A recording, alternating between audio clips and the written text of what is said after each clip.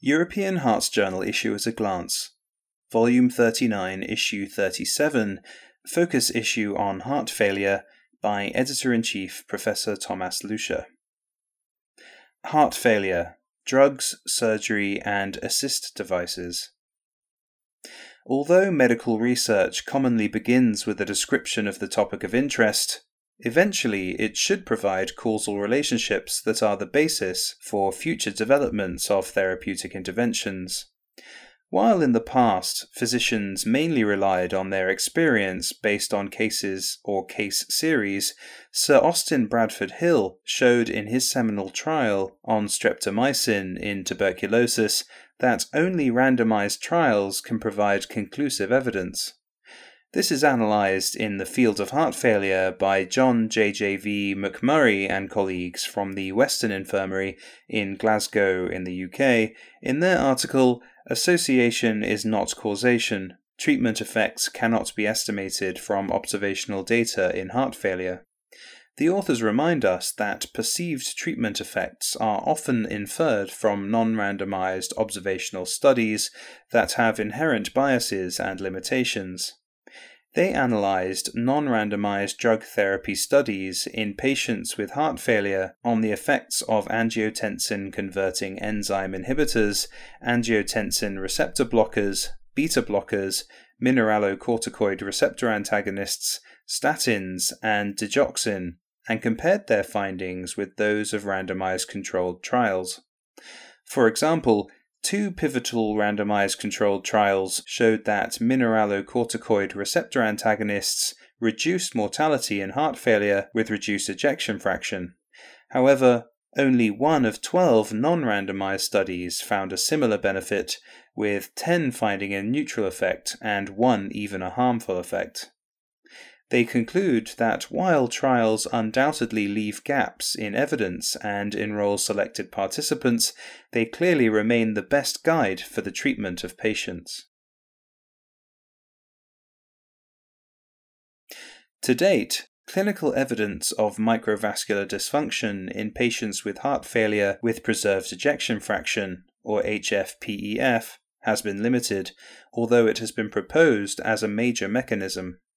In an ESC fast track entitled Prevalence and Correlates of Coronary Microvascular Dysfunction in Heart Failure with Preserved Ejection Fraction, PROMISE HFpEF, Sanjeev Shah and colleagues from Northwestern University in Chicago, Illinois, USA, investigated the prevalence of coronary microvascular dysfunction and its association with systematic endothelial dysfunction, heart failure severity, and myocardial dysfunction in an HFpEF population.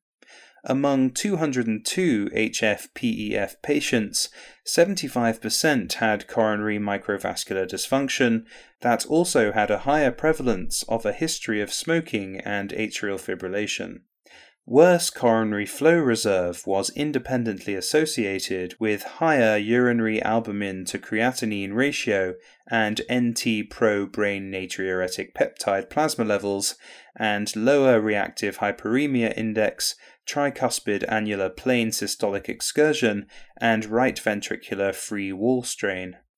Thus, these are the first prospective multicenter clinical data to demonstrate a high prevalence of coronary microvascular dysfunction in HFpEF and its association with systemic endothelial dysfunction, as well as markers of heart failure severity. Whether microvascular dysfunction is a promising risk marker and therapeutic target in HFpEF is further discussed in an editorial by C. Noel Berry-Mertz from the Cedars-Sinai Medical Center Schmidt Heart Institute in Los Angeles, California, USA.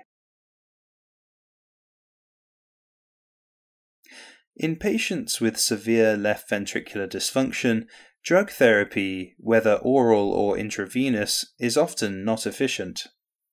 In such patients, left ventricular assist devices of various types are indicated.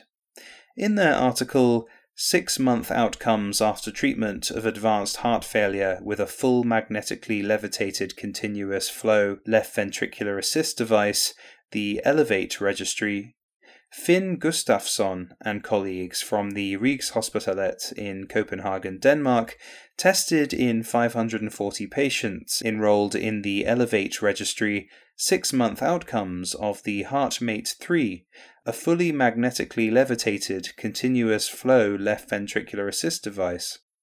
Full cohort survival at 6 months was 82%, with major bleeding occurring in 25%, major infection in 35%, and stroke in 5%.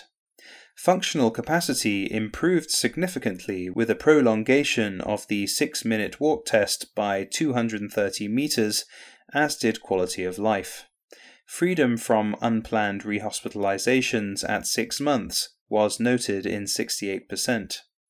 Thus, the 6-month outcomes of the highly reliable HeartMate 3 show a low incidence of stroke and improved functional capacity and quality of life in patients with end-stage heart failure.